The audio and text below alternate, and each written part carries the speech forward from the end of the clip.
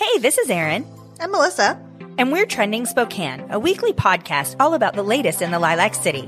Finding out what is happening right now in Spokane can be overwhelming, but not if you're an insider. Join us as we shine light onto the latest happenings and chat about the future of our city. Each episode will introduce you to people you want to know, places you need to visit, and local knowledge you can't live without. We will help you get out and get involved. Episodes are dropping soon, and make sure to hit the subscribe button wherever you get your podcasts now. At 16 years old, Natasha Hill was a senior at Rodgers High School in Spokane, working part-time, living on her own, and taking classes at the local community college just to get ahead. She was the first in her family to obtain a college degree, graduating from the University of Washington with a degree in sociology in 2003. In college, she found a passion for understanding people and society and knew she wanted to help more people just like her family and others through an even bigger impact. She decided to pursue a law degree while not knowing a single lawyer, which is really impressive. And she graduated from Southwestern School of Law in 2006 and passed the California bar exam, the hardest in the country, on her first attempt. In 2016, she returned to Spokane with her 2 children and now has her own law practice. And most impressively of all, she is running for Congress with the hope of unseating Cathy McMorris Rodgers. She feels we must get serious about investing in our working class, our education, and our healthcare systems, and create accessible pathways to stable, secure housing and jobs for all people. Let's learn more about how she plans to make changes that will impact working families right here in our region. Welcome to Trending Northwest, Natasha. Thank you for having me. We are so delighted to have you here. And for those who aren't fortunate enough to know you yet, would you please share what made you want to pursue work as a lawyer and then to run for office? Absolutely. As you mentioned, I knew nothing about going to law school or being a lawyer.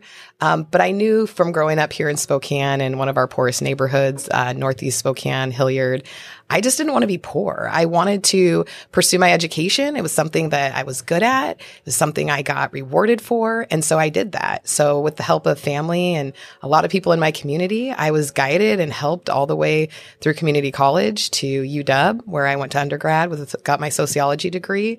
And I met a friend who was going to law school. So we studied for the LSAT together. And that's kind of what took me down to Los Angeles, California. I had been there as a kid to visit with my mom. And so it wasn't too far from home. I knew the sun always shone down there. So I was excited to just take that journey. I realized when I got there that I wasn't very prepared from an educational standpoint. I also didn't have the financial ability to really provide for all the needs that I had. So I did run into a lot of obstacles along the way. And it really was those obstacles and the people who helped me to overcome those obstacles, whether that was lack of food or being homeless for a couple of weeks while I was in law school, that drove me to want to be engaged with my community and help more people who are less resourced like me reach their dreams. So coming back to Spokane after practicing for about 12 years in California with my 2 kids, I decided to open up my own law practice here.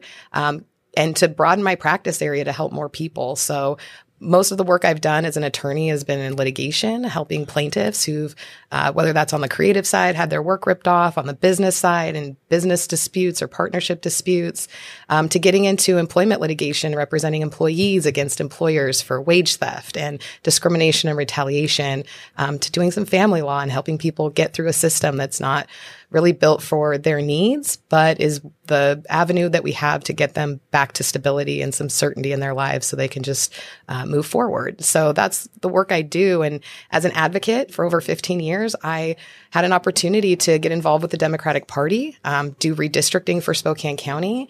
And it just looked like the best opportunity in time to say, let's give Cathy something new and different to have to contend with.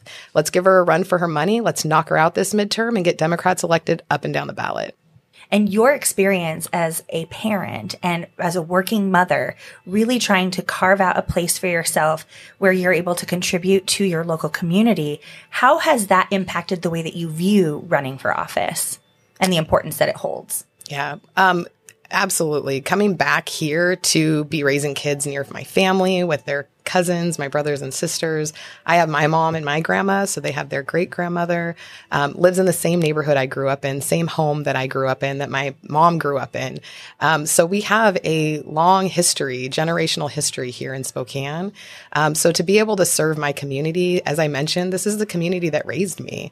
If it wasn't for people in my community, even outside of my family, outside of school, to help guide me and help me find the resources that were going to take me to the next level, I wouldn't be here today. So I have this profound sense of responsibility, given the privilege I have with my education and my background, my earning ability, my ability to help people and advocate in our community, to step up and be the change that I really want to see here for Eastern Washington, for Spokane. I really want to go shopping. Will you please go vintage shopping with me? Where do you want to go vintage shopping, Erin? Well, the best place in Monroe District to go vintage shopping, 1889. Okay, if it's 1889, I'm definitely going to be there because they have a lot of cool stuff that even I'm into, and I'm not a huge vintage person. Yeah, 1889 Salvage Co. is my favorite. This is one of the most diverse, incredible vintage stores in the entire region. And one of those reasons is because they give so much back to local charities and do a lot of really great work supporting the animal shelter and all kinds of other initiatives that make the city of Spokane a more wonderful place to live. Absolutely. And I love the fact that there's like different sections in the store where that has different items. So like there's a barware section and there's a clothing section. And then every month it seems like they have new rotating displays too of all the different vintage items. They're absolutely gorgeous. So if you want to stock your bar with the coolest barware that will get every one of your friends talking, or if you want to wear clothes that really make you stand out, you definitely want to check out 1889. And Gina, the owner, is such a sweetheart. She really cares about Spokane and gives back to so many local charities. So be sure to check that out on 1889salvageco.com. And we are so grateful to have citizens like you stand up and take the opportunity to run for office because it's a really scary process. Do you feel like you were prepared for all of the challenges that you would face as you ran for this particular office? Absolutely not. I jumped in head first, knowing that it was going to be an uphill battle. So I wasn't naive about taking on Cathy and what that looks like from a campaigning standpoint of needing to get more people engaged, more people out to vote. And then it hasn't happened, in her 18 years of tenure. So I wasn't naive to that. What I was naive to is just all the working pieces of a campaign and how it's really building a business from scratch, finding staffing, finding people who are excited and reliable and skilled to do this work. And so my goal as a candidate, or my main responsibility, is to raise money to cover the expenses for this campaign. Getting comfortable asking people for money was probably the hardest part. I can tell you now I am light years from where I started, and getting into this place of being comfortable to ask people to donate to my campaign, because this campaign is not about giving me money.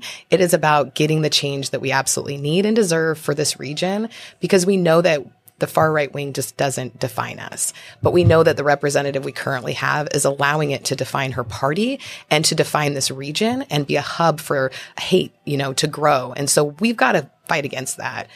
So I'm willing to jump into something new and learn as I go and bring as many people with me, because what I know is that our government has to and is what's intended to work for the people. And we're the ones who should be out shaping what that looks like, how it benefits us, so that reflects the values that we have as people. So I know that things can be complicated and difficult sometimes to understand. I have a hard time. A lot of this stuff's new to me. My background, even as a lawyer, didn't prepare me for the politics and the government and all of the issues that come up that we're going to have to deal with. So I'm listening. I'm learning. I'm engaging with folks. So I'm taking lots of feedback and notes if people have them for me.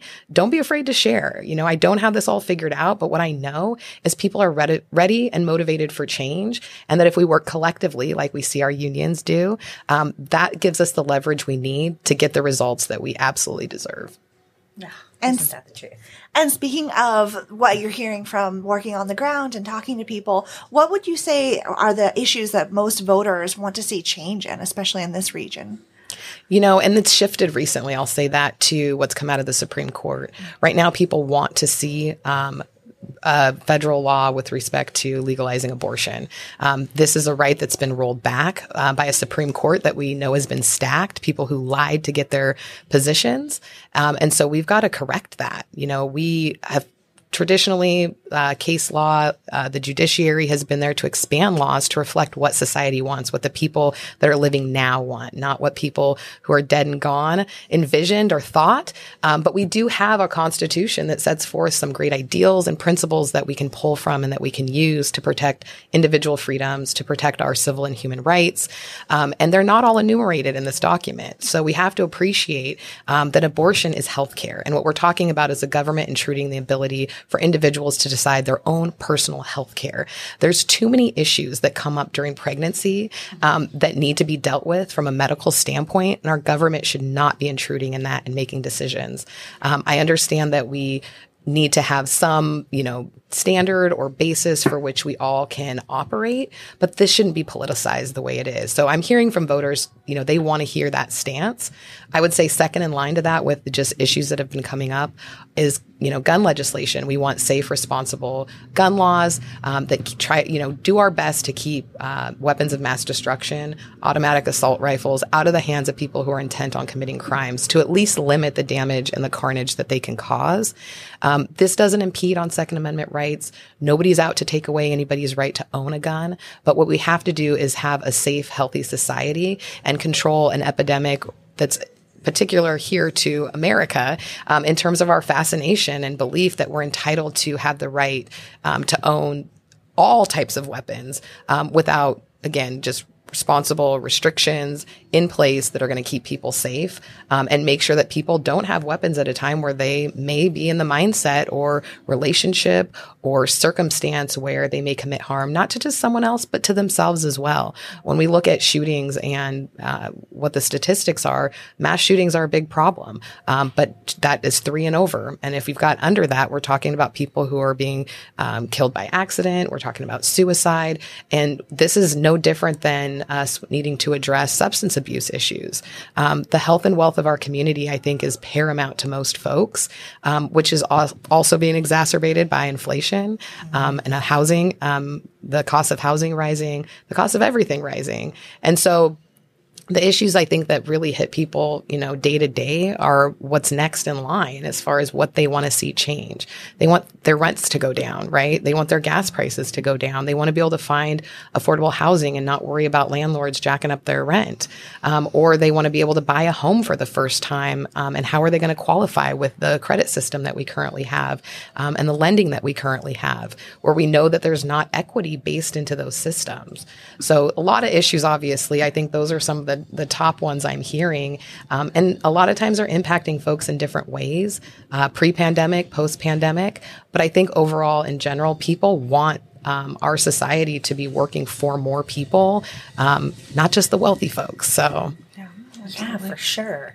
And there are so many people who are working class Americans who are really struggling right now with just the idea of government. We have seen so much scandal in this last really, 10 years that has been compounding to the point where most people don't even feel comfortable looking at a ballot, let alone voting, especially in the last election where we have now been seeing with the January 6th investigations that Cathy McMorris Rodgers had supported a candidate for president who ended up really betraying a lot of people's trust. And I think trust is a paramount issue in this election, not just nationally, but also for District 5.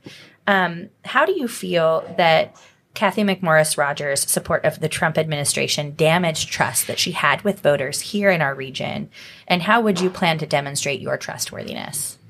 Absolutely has damaged her relationship with voters across our district and the party in general across the state. I actually met the state chair, the former state chair for the Republican Party, and his name is Chris Vance. He told me, Cathy doesn't care. She said she would never go Trump, and she did exactly that. She was the only Republican in our state that was going to object to certifying the election before the January 6th insurrection. And so after that attack on our Capitol, yes, she went ahead and allowed it, and it went forward. But she's definitely the outlier. He has resigned, is now running as an independent for a state Senate race on the West Side. So that just goes to tell you the disruption that she's caused, which says, not that her and Trump do not reflect even the Republican Party's values. I think individuals are kind of caught up in the loyalty to a party and to a candidate. And we've ultimately got to move past that and look at who's going to reflect the values and support the policy and legislation that we want here in Eastern Washington. We know that's not Cathy. She voted against the baby formula bill. She voted against lowering insulin prices. She has a terrible track record of doing things that are going to make our community safer. And on behalf of communities, she says that she does care for and represent. It's just not reflected in her voting record. I know politics, again, get complicated, and there's a lot of layers to this. And as I mentioned before, being new to it, I totally appreciate and understand. And I really want to send the message to folks that it's worth our time, it's worth our effort, and we can all get involved in different ways because it's important that we're paying attention to what's happening at every level, our local level, our county level, our state level, our federal level, because one of the things Cathy's not able to do is work across our government. She's not working with people in her party. She's not working with people across the aisle. And we've, as you mentioned, seen this lack of civility in government, which is holding up progress. They're not getting the job done. Instead, it's my way or no way. And we can't have that on either side. I think one of the things I was able to do for Spokane County, which is the largest county here in the 5th Congressional District, is show them that I can work across the aisle and that I can do work that reflects what people here in our region want. And that was drawing 5 new county commissioner districts for Spokane County that gives Spokane County proportional representation for the first time. And so now we have this opportunity to really turn out and turn up the vote this midterm to get Democrats elected up and down the ballot. So I'm in this not just for me as a candidate, but for all candidates who reflect the values that I believe and are fighting for the changes that we want here in Eastern Washington. That is so incredibly important. I think that people now more than ever are in some ways afraid to get involved in the process and vote. What would you say to the voter who hasn't ever voted or hasn't voted in a while about why it is so important to take that ballot that you get so conveniently in your mailbox and actually make use of it? Absolutely. Well, ballots are dropping here next week, so you're going to have a ballot in your mailbox very soon. And what we know is that not even all the people registered to vote actually turn in their ballots and vote. We have a primary August 2nd, and that's who's going to decide who gets to take Cathy on. I am the only candidate who is prepared to take on Cathy McMorris Rodgers in a debate. I've got amazing advocacy skills, so I'm prepared for that. And so if people want to get excited about working together in order to make change, this is the time. I think what we've seen in the last couple of years with the pandemic, the resurgence of the civil rights movement, the attacks on our democracy, and as you mentioned earlier, undermining the integrity of our elections, we absolutely have to have that trust. So what I say to people who typically aren't out voting, people who feel overlooked and underrepresented, I'm here for you. I'm here to lift up your voices. And I know we've had great candidates in the past run for this seat. So this is no disrespect to them. But what we have right now is somebody new to the game, who's not a career politician, whose only loyalty is to this community and to bring the change that people here want. I'm not here to impose my personal ideologies or beliefs like Cathy McMorris Rodgers would do in a second. She would overturn our own state rights when it comes to abortion law because she wants to have it her way or no way. And this is not okay. This is not how our government's intended to work. So as people, this is our opportunity to really turn up, get loud, use our voices by voting this midterm to make sure that we can go after this seat and get somebody in Congress who's really going to look out for people in this Washington, not just the other Washington. Where can voters get more information about you and follow your campaign? And can they volunteer still? Absolutely. So we need as many volunteers as possible. Our goal is to grow this grassroots across the district, get as many people out sharing our message, knocking doors. So you can get involved. You can go to natashaforcongress.com. You can submit on there as a volunteer. Let us know what areas you'd want to volunteer, what your skill set is. Anybody can sign up who can donate $3 or more to our campaign to be a donor. We grow that donor base, and what we're really showing is the people power that we have. So every dollar counts. Any amount counts. If you can do it monthly, do it monthly. So, whether it's $3, $30, $300, max contributions are $2,900 per election. So that's in the primary and the general. I've learned all this stuff about what you can do and how you get people to work together. So the other thing you can do is you can show up and give your time. There's many different ways people can get involved, especially if you can't go out and knock doors. You can help us write postcards, promote our events, help us with planning. And so there's, again, lots of ways to get involved and use your skill, use your talent. We want to promote people along the way in this campaign. So I definitely encourage people to reach out. Again, that's NatashaForCongress.com. Join Team Natasha. We're going to make waves this midterm like never before. And as many people as we can get involved and engaged, we know that that's how we win. It's together. That's how we win this election. That's wonderful. Thank you so much, Tasha. It was so nice having you on the podcast. Thank you. Thank you for sharing everything about what's coming up and what you want to do for the community. And remember, anyone who wants to participate and get involved, I love the postcard thing myself personally, but visit NatashaForCongress.com.